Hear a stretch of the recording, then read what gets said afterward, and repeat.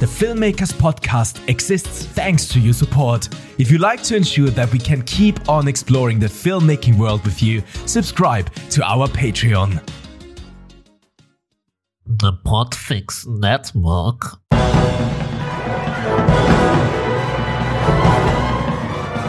Hello and welcome to episode 291 of the Filmmakers Podcast.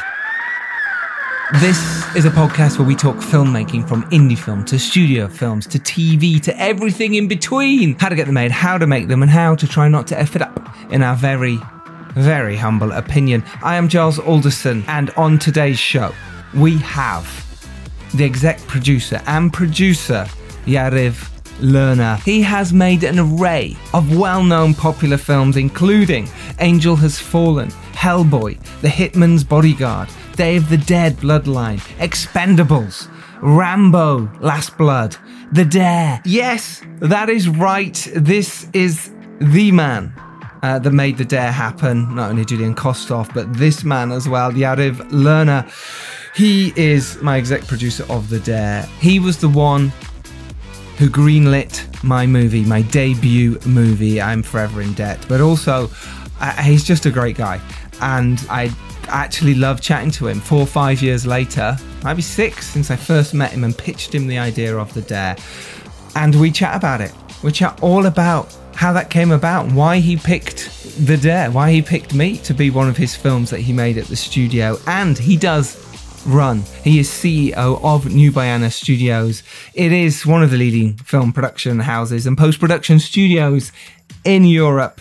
If you've not checked it out, do check it out, New Bayana Studios. It was such a delight for me to sit down and chat with Yariv. It really was. And he said so many nice things as well, which was also very pleasant for me. But that aside, he gave you so many tips and tricks about how to pitch to a studio, how to pitch to an exec, what he looks for in filmmakers and what he looks for in scripts. And we talk about Film Forge, his new platform for upcoming filmmakers that he has set up to help filmmakers at New Bayana Studios in Bulgaria, called Film Forge, where they do courses for makeup artists, for grips, for gaffers, for production designers. It is amazing what they're doing. Check that out. Website link is in the show notes. Yariv also talked about what it's like to run a film studio, how he deals with problems. And this is really interesting. It's when a producer should step in on set, and what's the difference between producing a movie and exec producing a movie, and how he handles disasters. That's all coming up for you on this week's Filmmakers Podcast. How are you? Are you alright? Is everything going well in your world? Is it? Or are you struggling? Like most of us. We do struggle. And because even though it sounds on the outside like a lot of people are doing well, you know, the Instagram life, you know, a lot of the hosts on this podcast, we have films coming out all the time. But that doesn't mean we didn't struggle. We still struggle now, and we certainly struggled when we first started. Like I say, I've said this many times, but in case you missed it, it took me 10 years to make my first film as a director, banging my head against the wall, trying to get stuff made, going down the wrong paths, meeting with the wrong people, collaborating with the wrong people, and I wasn't ready. I wasn't good enough, and I think I wanted to share that with you so that you didn't worry, so that if things aren't going well for you now, they will. Just believe in what you're doing, believe in your script more than anything else, and make it the best it can be. Believe in you as a producer, or the script you hire in, or the director you want to work with. And it's so important you find the right team, because if you do that, the world's your oyster, and you're so much stronger in numbers. You know, find someone who believes in making films as much as you do. Find someone who wants to write that passion project as much as you do. That's when you strike gold, and hold on to them for dear life.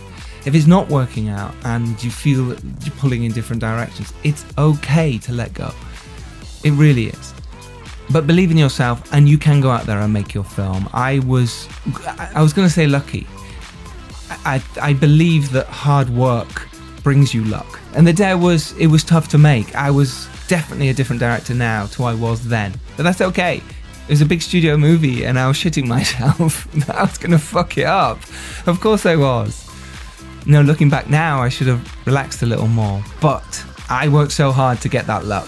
I worked on my ass off, constantly trying to meet the right people, constantly pushing my project out, talking to people, working on pitch deck, working on how to talk about the movie in the right way. And that's important, getting people hooked. And The Dare had a great hook. It still does have a great hook. It's an easy sell. And everyone I spoke to went, oh, that's commercial, that's a good sell. And I think that was a lesson, because it's easy to want to do a drama. And you can, of course, go out and shoot one, right?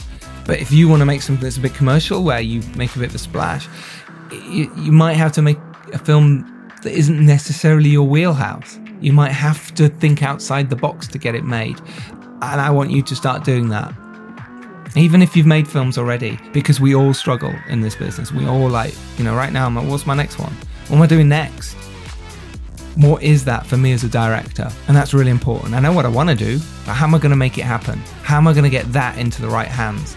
How am I going to raise the money for the other one? How do I do that? And I'm constantly challenging myself and pushing myself to do that. So it never stops.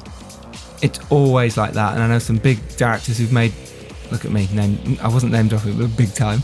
No, I know some big directors. I do. I've done this podcast. I've been around a bit. I know big directors, and they all say the same thing. It never gets easier. In fact, it gets harder. So when you're starting out, don't panic.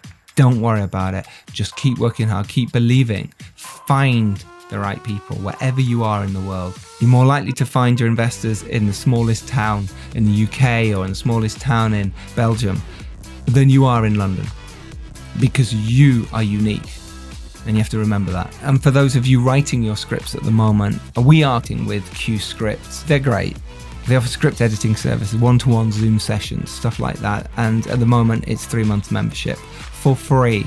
And actually, annually, it's only £60 anyway. Link to that is in the show notes. But there's just cool people and really help you get your scripts as strong as they can be, and that is so important. Okay, so I'm literally weeks away from The Stranger in Our Bed coming out, my directed third movie, and then a week later my directed fourth movie, Wolves of War, comes out.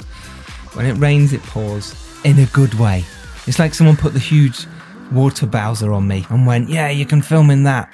Brilliant. Yeah, they're both out within a week of each other. Yeah, I'm being greedy, but I would love your support. If you fancy watching them, they are out. Links, I'm sure, will be in the show notes, and I'll be shouting about it on my socials. So I'm very proud of everyone who worked on them. I'm immensely proud. Some people behind the scenes who can't even mention who worked so hard with me on this film, and I'm forever grateful on both films. And I think that's what's really cool, is finding those really great collaborators you like working with who can help you.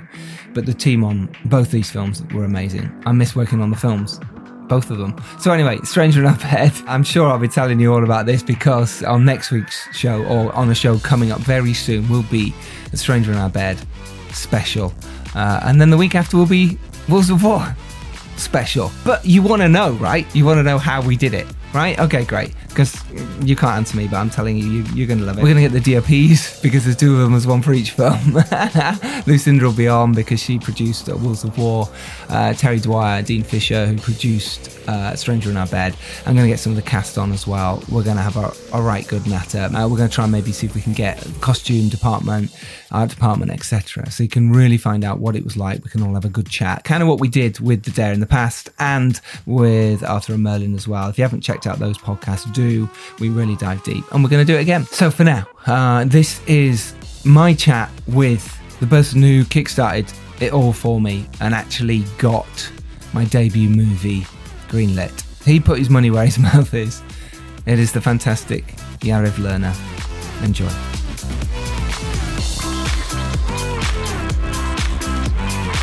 Hey, there we go. Yeah, nice. How are you? I'm good. We finally got through our tech troubles. We did. Yeah. We both had tech troubles there trying to get this to work. It's lovely to see your face. You look happy, you look smiley. Oh, thank you. It's a good mask. That's how we do it, right? As filmmakers. Yeah, that's how we do it. Yeah, inside we're whatever. But outside, yay, it's all great. It's all great. Life is wonderful. Yeah, exactly. Isn't that weird how we do that, though? We do this whole pretense. We've been trying to talk on the podcast a little bit about that, in that terms of why do we do this, the whole mental health side of filmmaking. And it's so important, because we do this whole mask and pretend all the time. Yeah, it's our persona, our personality that we put out. Like if someone asks you, how are you doing? Fine. They don't really want to know, and you just say fine, and we move on with our lives.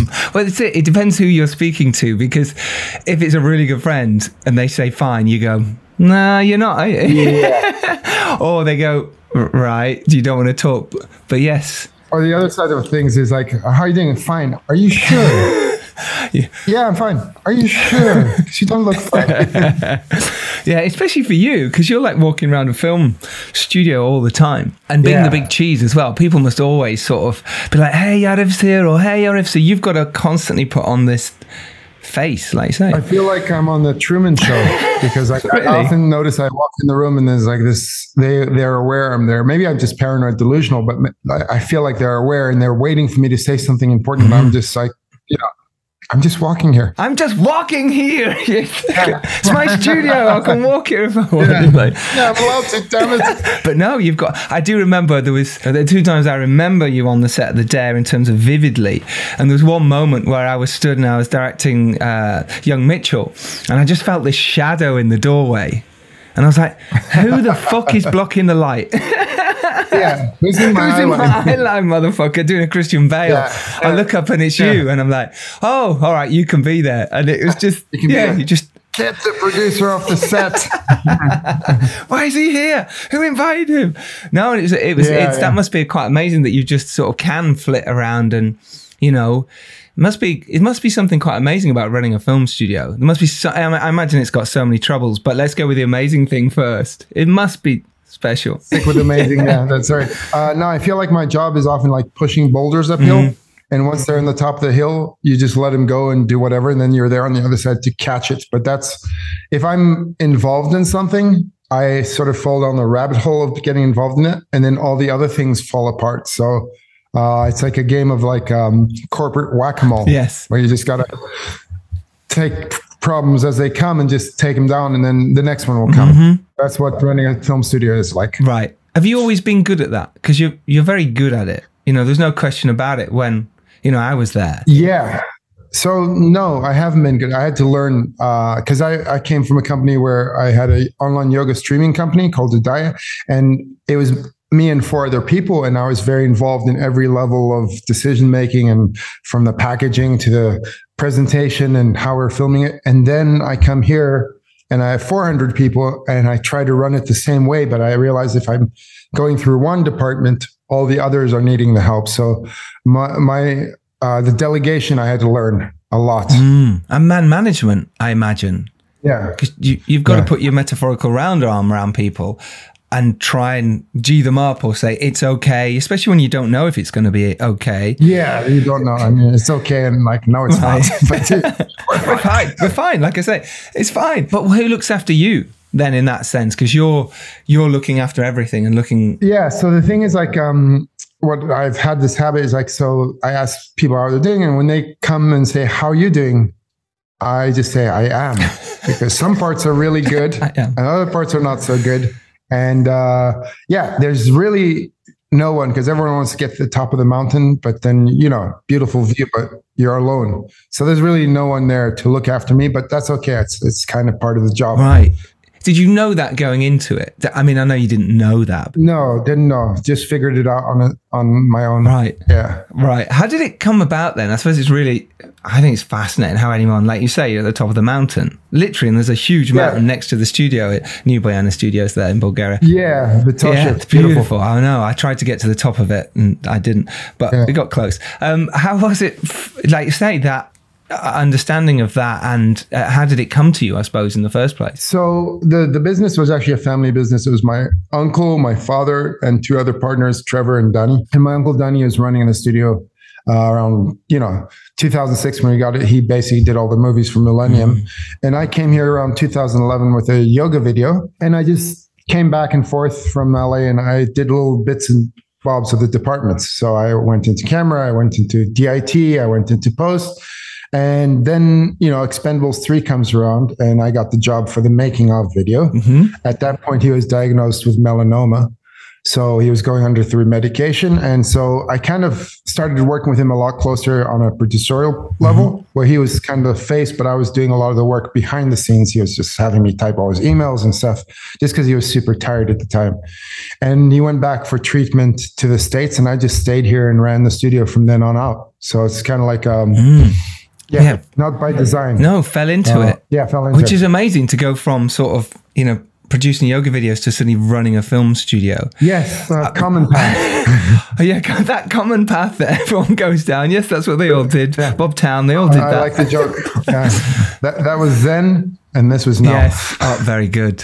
That's nice. Yeah. Good yoga puns. See how many more we can get in by the end of today.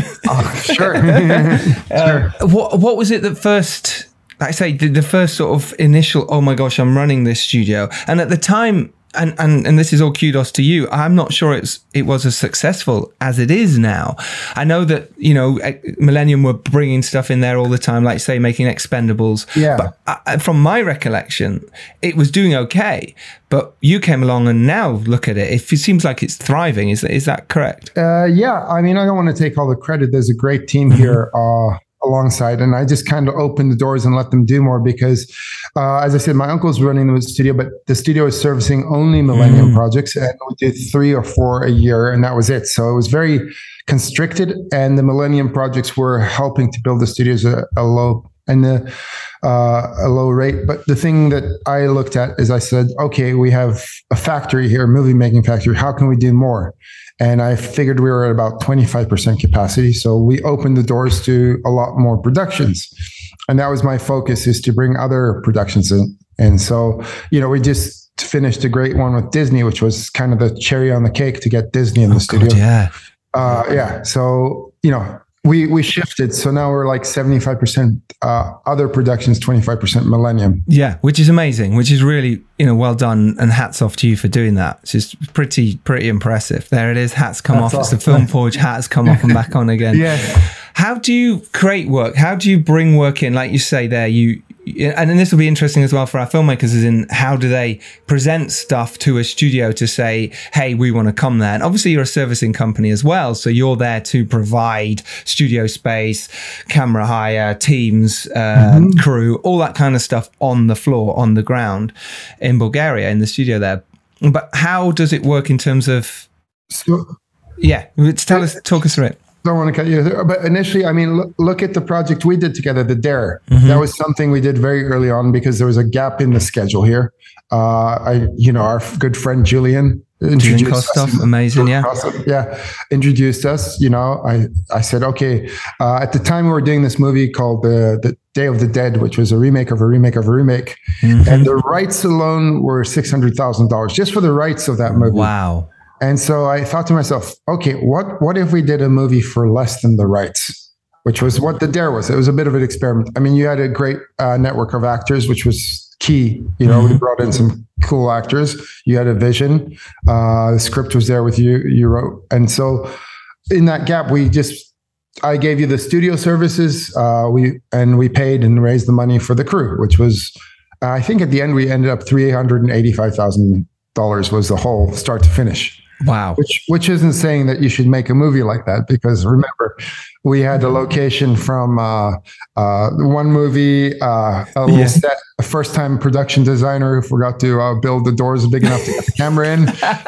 By the way, Chris is doing great now, but he's cut his teeth on the movie. So yes, I remember that day. So we had a lot of things. I do remember on the first day of supposed to be the first day of filming that Adrian Brody was also shooting at the same time with his film, which you were involved in. Yeah, we were on the tail end of that. That's right. We were at the tail end of that, and it was my, like I say, the only day, or one of the only days outside. And at this set, we built this sort of facade.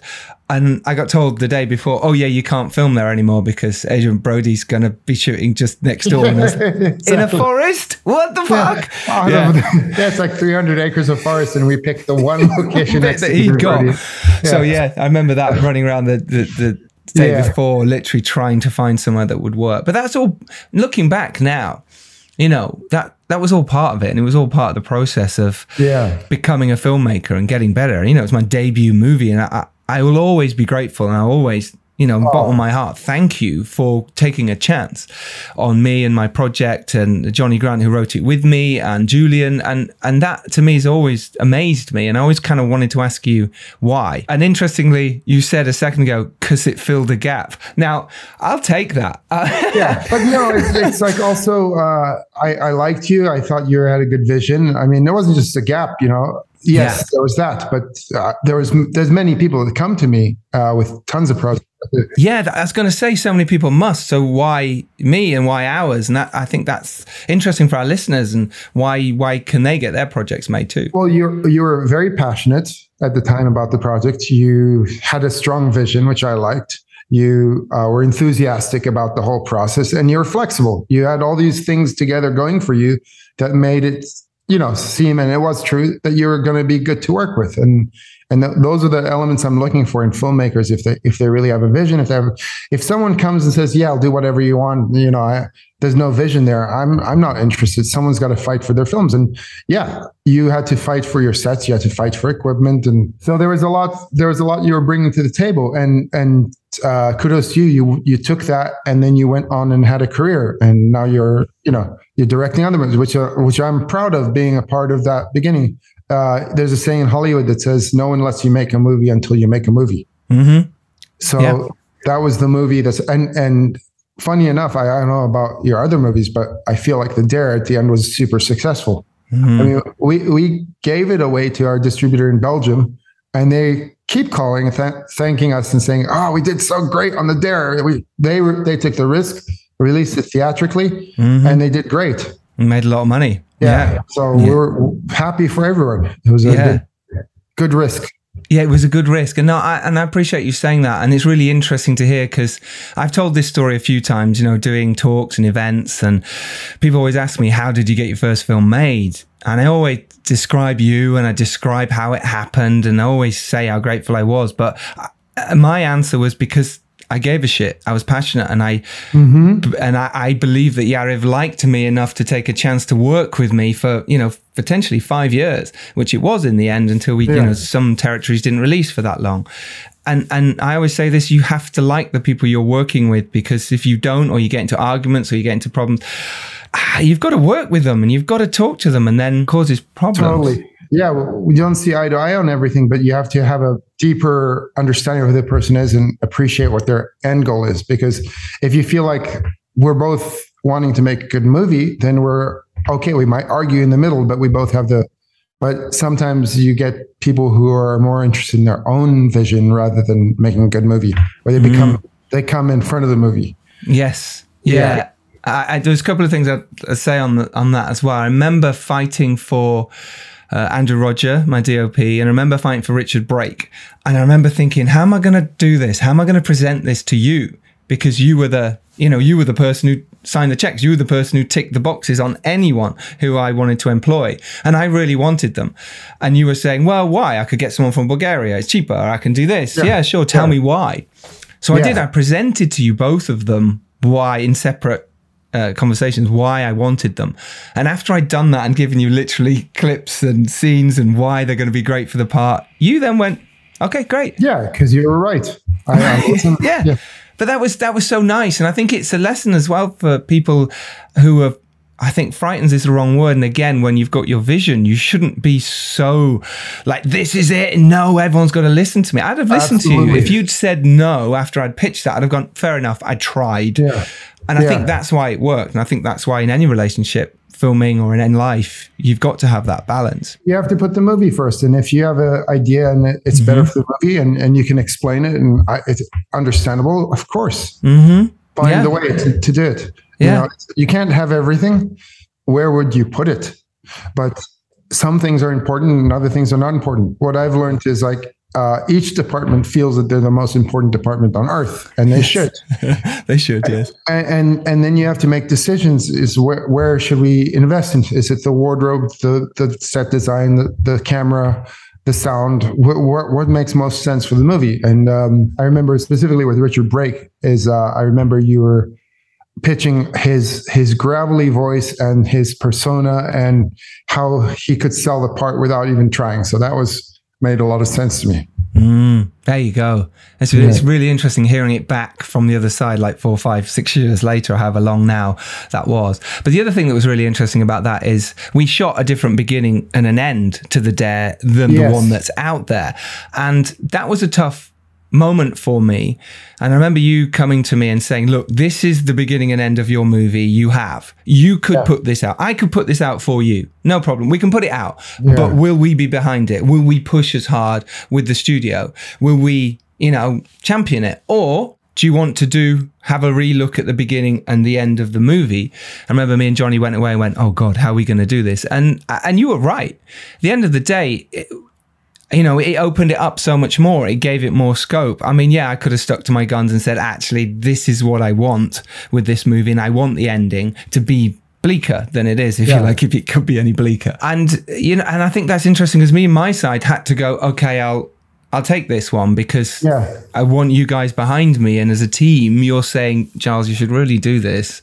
Okay. All right. I'll listen. Yeah. The process that we go through, like, obviously you want to give the director every freedom possible, that it's their vision, but then you got to show it in front of other people and people that are not involved. And we did that. We showed it to various test audiences, and everything that they said to us, because we're so in the thick of it, we're in the middle of it, we don't see what other people see. And they said, oh, it could be great, but it's good, but it could be great only if.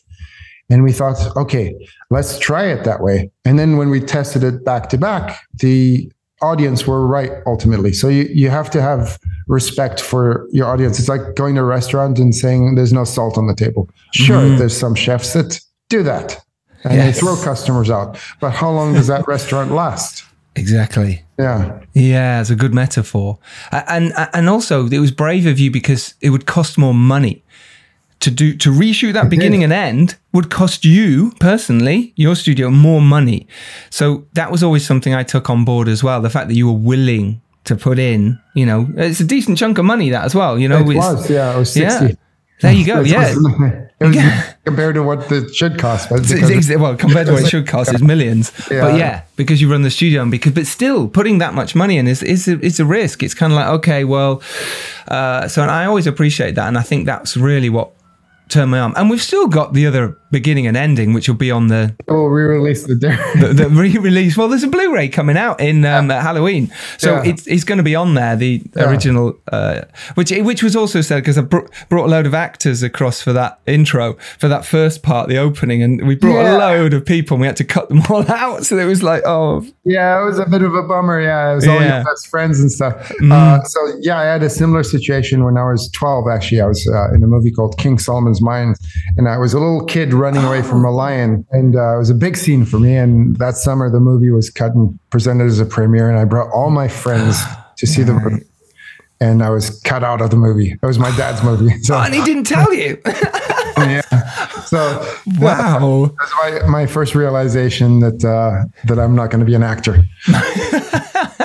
I love the fact it was so cruel they didn't even tell you. Yeah, bring all your friends to the premiere. Don't worry about it. Tell me, And that next year was brutal. Right. Going back to school, I imagine. Oh, I feel sorry for you. The pain already of that. And I suppose it's quite nice for you now as well that you are successful, and as much as your dad was successful and is successful, it also must be nice for you to go, yeah, all right, I took this on and, I'm doing well. I wouldn't have done it obviously without him. I mean, he built a great platform, but yes, I did take it and developed it further. So I'm happy for that too. Excellent. You need a start in life, I think. And that's my sort of philosophy behind the film schools here, is to just give others a start in life as well. And that thing, that I received, I feel like I got to give back to other people, which is why I work with first-time directors like you and, give people the opportunity. I have great gifts given to me, the studio, the personnel, 14 years of experience in the crew here. And I feel like, you got to pay that forward. I love that. It's something we say on the podcast all the time. If you do well, send the elevator back down. And I mean it. And this is why I set up the podcast, because there wasn't I didn't feel, for me, when I started making The Dare, there was nothing like this. There wasn't people talking to people like you and explaining how things happen. So I had to do it myself the hard way. And that's for me, The Dare was the huge inspiration to go and do something like this and give back.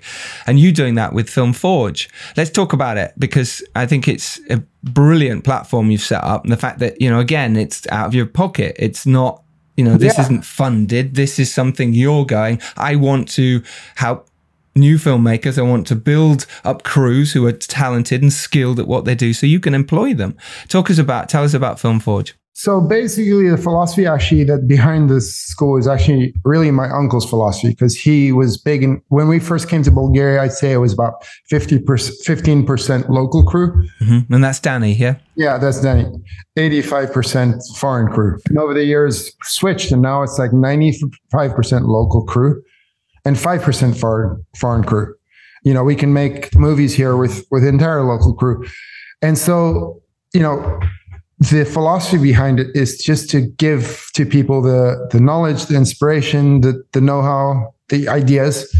And now we've got, 14 to 20 years experience here. Now let's pay that forward. So the way we structure our film school is we have mentors that have this much experience, and we bring in students from all over the world, and we give them the opportunity to learn from them, succession. Mm-hmm. So everything is hands-on. It's intensive. And the thing about what we're trying to do is we're trying to get you onto set as soon as possible. So we don't want you to go 4 years into film school, then come here and do an internship, then get it. We want to give you a 5-day blast of knowledge, then put you onto set with that department and get you working right away. So it's just a doorway. And then it's up to you to decide if it's what you wanted, what you're into, and then how far you go in that direction. If you're coming from overseas, you can stay here. We have accommodation on the studio lot, or if you're local, you can just come in and work. 5-day intensive, you end with a real life project, and then you get put into a department. We guarantee you at least 1 day of work. That's guaranteed. Then it's up to the department head to keep you. So if you're there and you just spend your time on your cell phone, chances are you won't stay. But if you're there, you're working hard, most chances you'll stay and you'll get to learn more.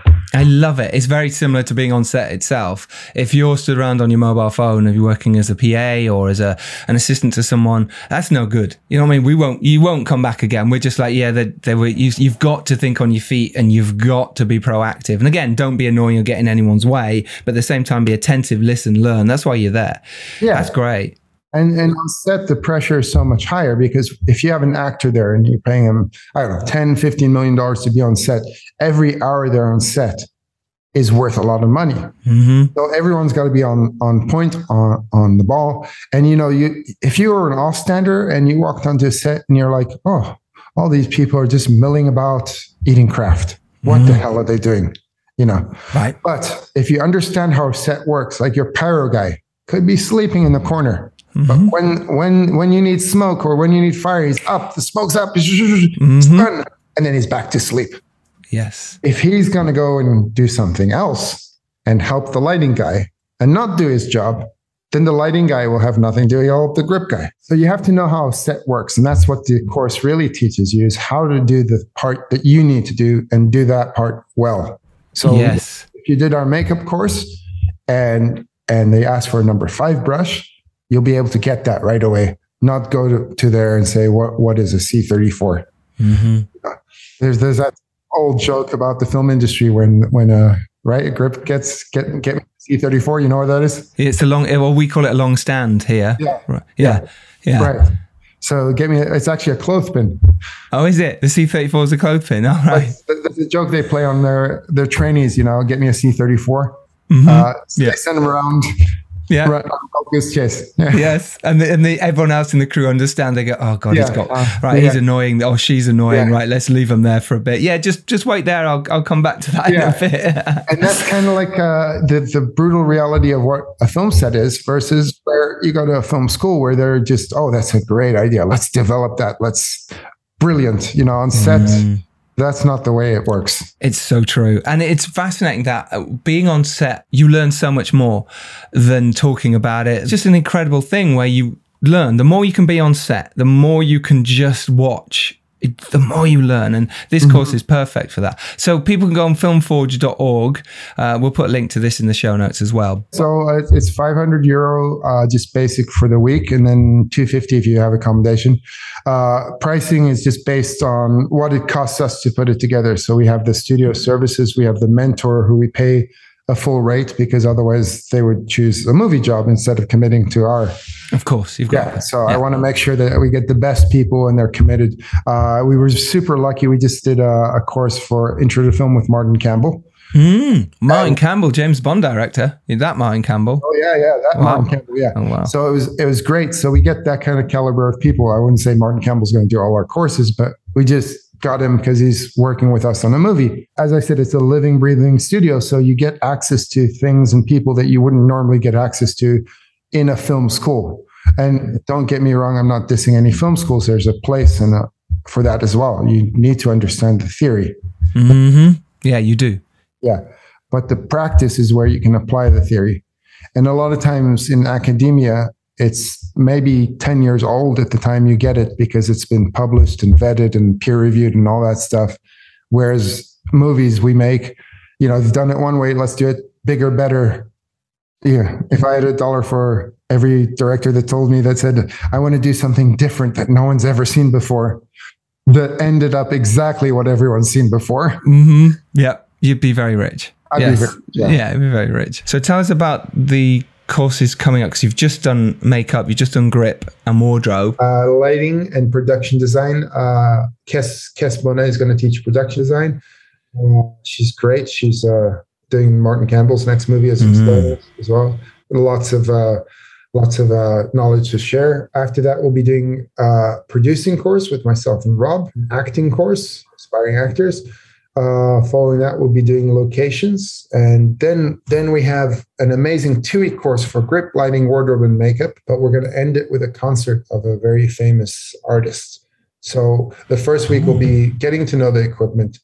And the second week will be actually putting it in play to produce a live show with our partners, Fashion Days. And there we'll be doing a whole week of prep for a live show.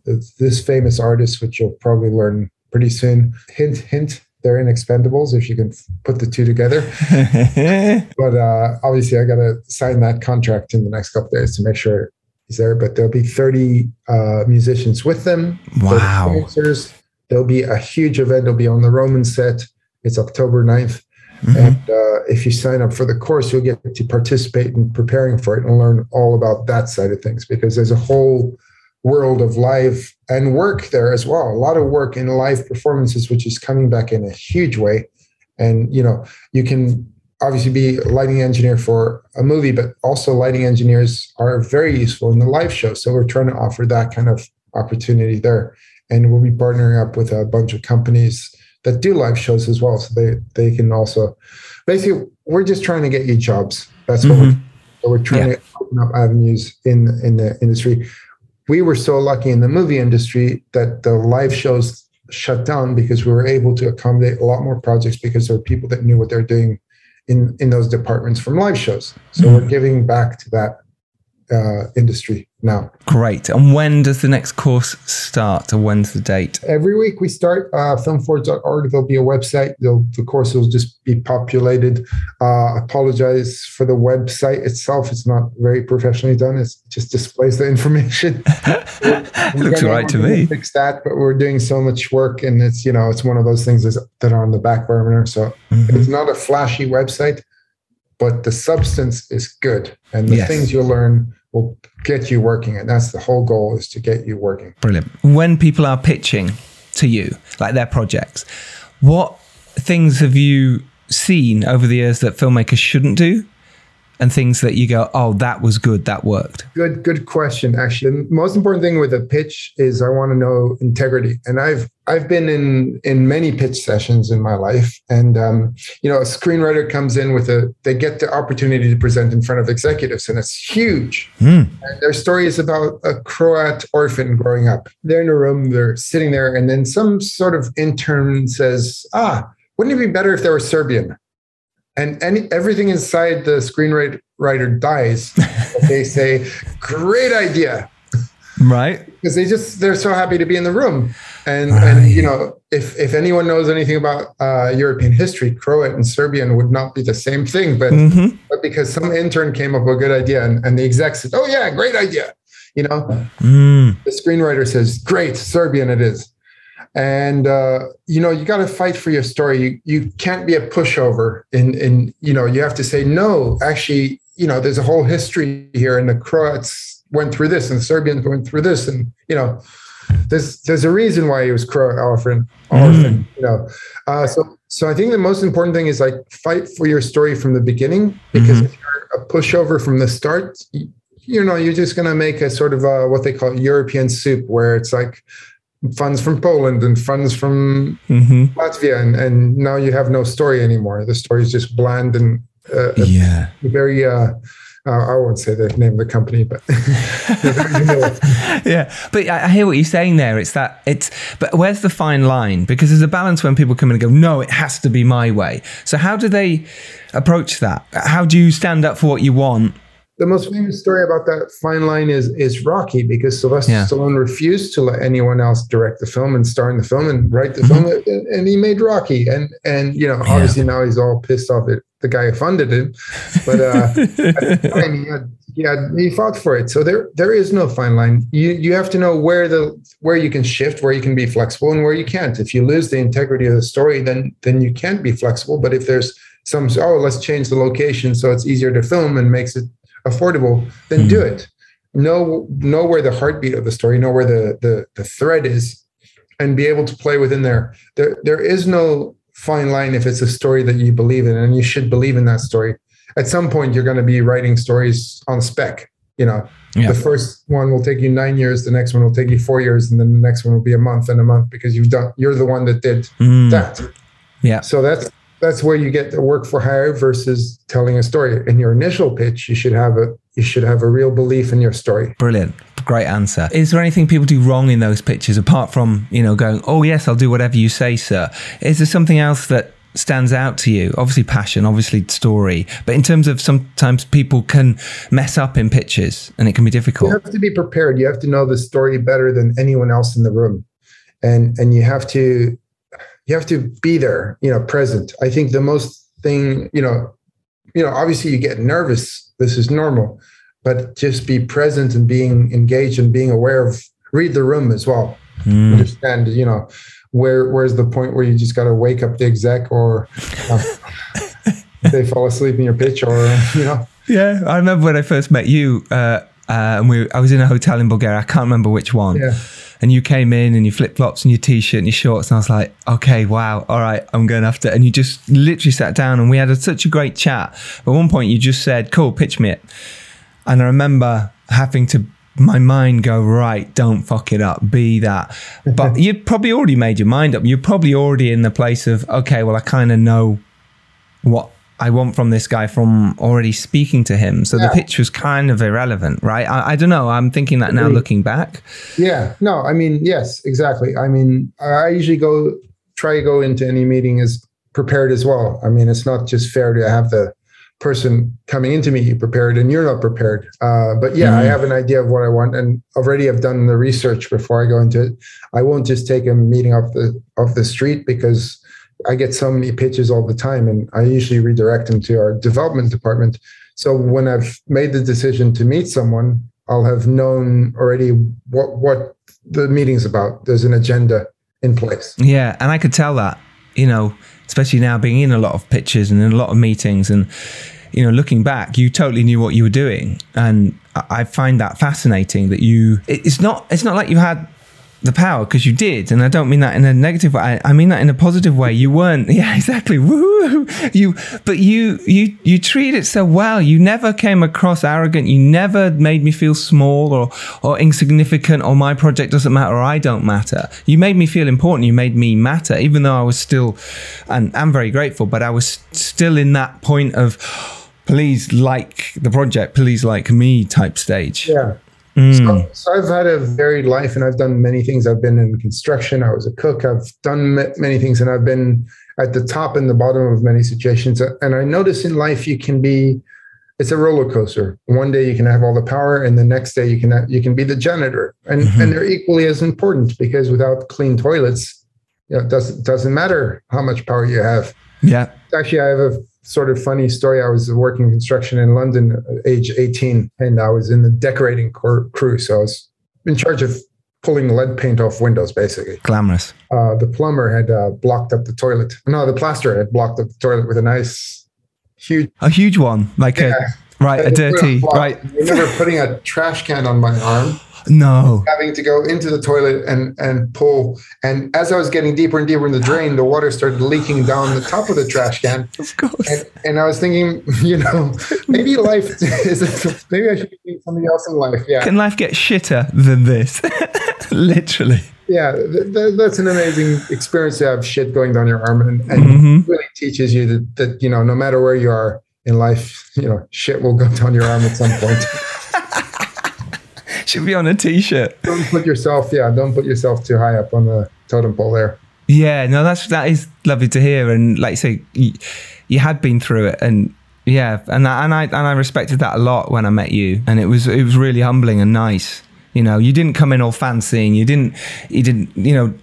could have come in a suit and made me feel shitty. I don't know why. There was just something about it. It was so natural, and we got on.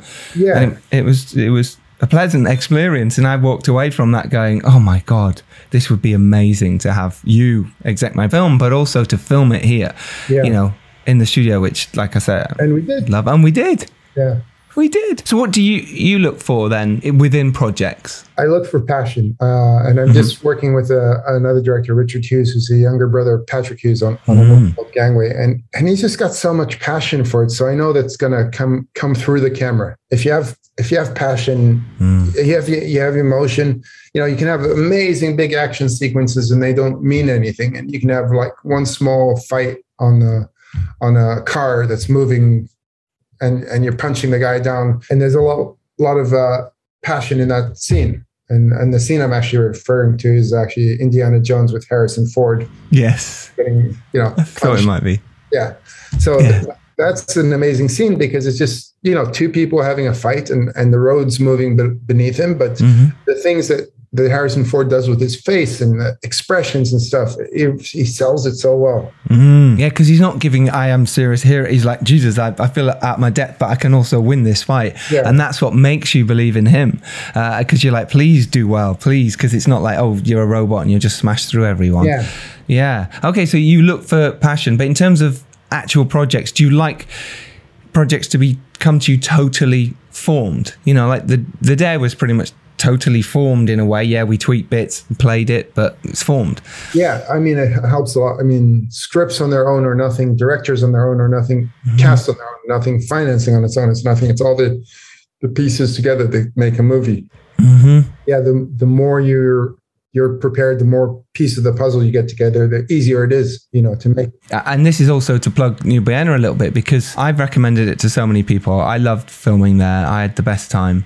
Why should people choose to shoot in a studio as opposed to on location? Why look at somewhere like New Bayana Studios as a film studio? Well, I mean, location versus studio is an interesting choice, because, do you build or do you go on location? Obviously, everybody wants to make it as real as possible. So location seems the obvious choice. But how do you control an environment? And how much do you do in the environment? If you want to blow up the whole building, will a location allow you to do that? Or do you have to build? And then you have to think of all the other components, like, okay, we're having a building, we have some gunfire, so we need to put squibs in the wall. We have some stunt work, we need to rig the stuntman from somewhere. We have to have a ratchet, but we have to have the lighting hit the right spot. And so a studio obviously makes life easier. And many people who film on studio are very grateful to have a studio, because the environment is controlled. You're not dealing with extras that are walking on the street or road blockages or all those little things. And then how much of the work is being done there? And do you have to return? The question is, like, sometimes do I have a cast who's very limited? So do I pre-light 8 stages and just move them through, or can they come through run a show? So many decisions have to be made before you decide whether it's on location or studio. But why New Bayana above other studios? I would say it's kind of got everything that you need there. It's got a lighting department, a grip department, special effects, all the little components are there and easily accessible, and the people are well qualified. There's great crews with a lot of experience. Just don't ask the grip department to read the script and like it. Yes, they won't. I just had a recent experience where a director did ask, before the meeting with the grip, if they could read the script. I'm like, what for? What are they going to say to you?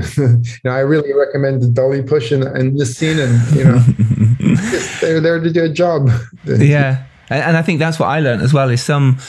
And I found that fascinating on The Dare, where I was like, why aren't they as invested in me? Why aren't people, going out their way to do extra? Well, because like you say, it is a job, not for everyone, but certainly it can be. It's like I'm here to do a job. Tell me where to lay a track. Tell me where to put a light, because they're sort of, other people are above them telling them how to do that. Yeah, and what would their opinion really matter if the grip guy comes and says, you know what, I'm not quite in alignment with the dialogue here. You look at him like, what?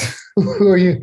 But, he's there to do a job and do it well. And the better, you're prepared, the better job he'll do. Because he's done many more movies than you have. 300 movies the grip guy has done.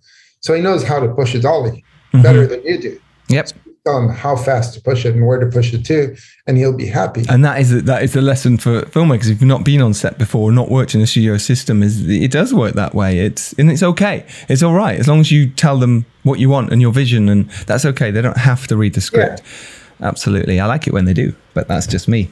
You want them to be invested because they might work that extra hour for you. They're invested. They will be invested if you treat them well. They'll be invested if you're fair with them, and they'll give you an extra hour when you need it if you're kind to them. They'll be invested as a person, not your story. Your story is your story, and you're there to direct it, and you're there to do the best you can with your story. They don't have an opinion on your story, and they shouldn't. Treat them well, and make sure you respect them, keep them safe, and don't put them in danger. And they will die for you. Not literally, hopefully. Yeah, hopefully, because you've just put them in danger. I told you not to. What about tips for producing movies? People who are looking to, then maybe made an indie and then might want to do something on a studio system or studio level going up. So we have a producing course coming up on Film Forge with myself and Rob Van Orden, and there'll be loads of tips. The most important tip, I think, with producing is I learned from someone else is other people's money. Yeah. Don't put your money into the project because you will never produce another one. You have to learn. Obviously, being a trusted producer means you can deliver a movie. So you'll have to have a sign off from a bond and a bank. So you have to know what you're doing, and no one will, as I said earlier, lets you make a movie until you make a movie. The tip for producing is supporting and providing everything you can to the director, because ultimately, as a producer, you're bringing all the things that the director needs to do, right? Once you've picked a director, you've picked a story you're passionate about, and you've put all the pieces together, support the director. Don't get in their way until after the audience screening, right? And that's very challenging because as a producer, you also get passionate about the project and you also have a vision of the project. But then why did you bring the director on board? If you had that strong a vision, why didn't you direct? And I've seen it many times where a producer and a director just cannot get along. They have a different vision of the movie. And it becomes a nightmare because the crew is just standing around watching these two people arguing and wondering. Yeah, that's not good. If you do get into an argument with your director, do it privately, one-on-one, not in front of the crew. Never step in front of the director for the crew because they won't know who to listen to. They know they'll listen to the producer who's writing the checks and signing off on the deal memos. Ultimately, they'll listen to them because they know, but they'll lose respect for the director immediately. And again, this is from experience. I've seen this happen so many times where producers are so passionate. They've spent 9 years bringing this thing together. They finally found the director they want to work with. They're on set, and then they start directing the movie. At the point where the movie's running from its day one, it's time to let go and just watch the process. And if you're involved, it should be subtle. What great advice. I remember my first one I produced, I struggled exactly because I didn't, I was like, oh, I'll get to be creatively involved in this. And I remember just going, oh God, I can't be. Oh God, I can't, you know what I mean? Because you go, oh, this would be interesting. No, I had to shut up and stay in the back and learn. Yeah. Learn, don't do that. It's their job. They want to do it. You know, you can go to the director at the end of the day and say, hey, I think we're missing coverage here. Or you give advice, or you call them during the day when it's convenient. But remember, with the director, they're getting questions from the wardrobe, the makeup lady, the SFX, the grip, and then you're telling them to do something different, and they've prepped for 8 weeks before you even got there, and you'll just bzz, and they'll want to tell you to fuck off, but they can't. Yes, yeah. But it's secretly inside. They were like, the fucking producer keeps bothering me and he keeps telling me how to direct. Absolutely.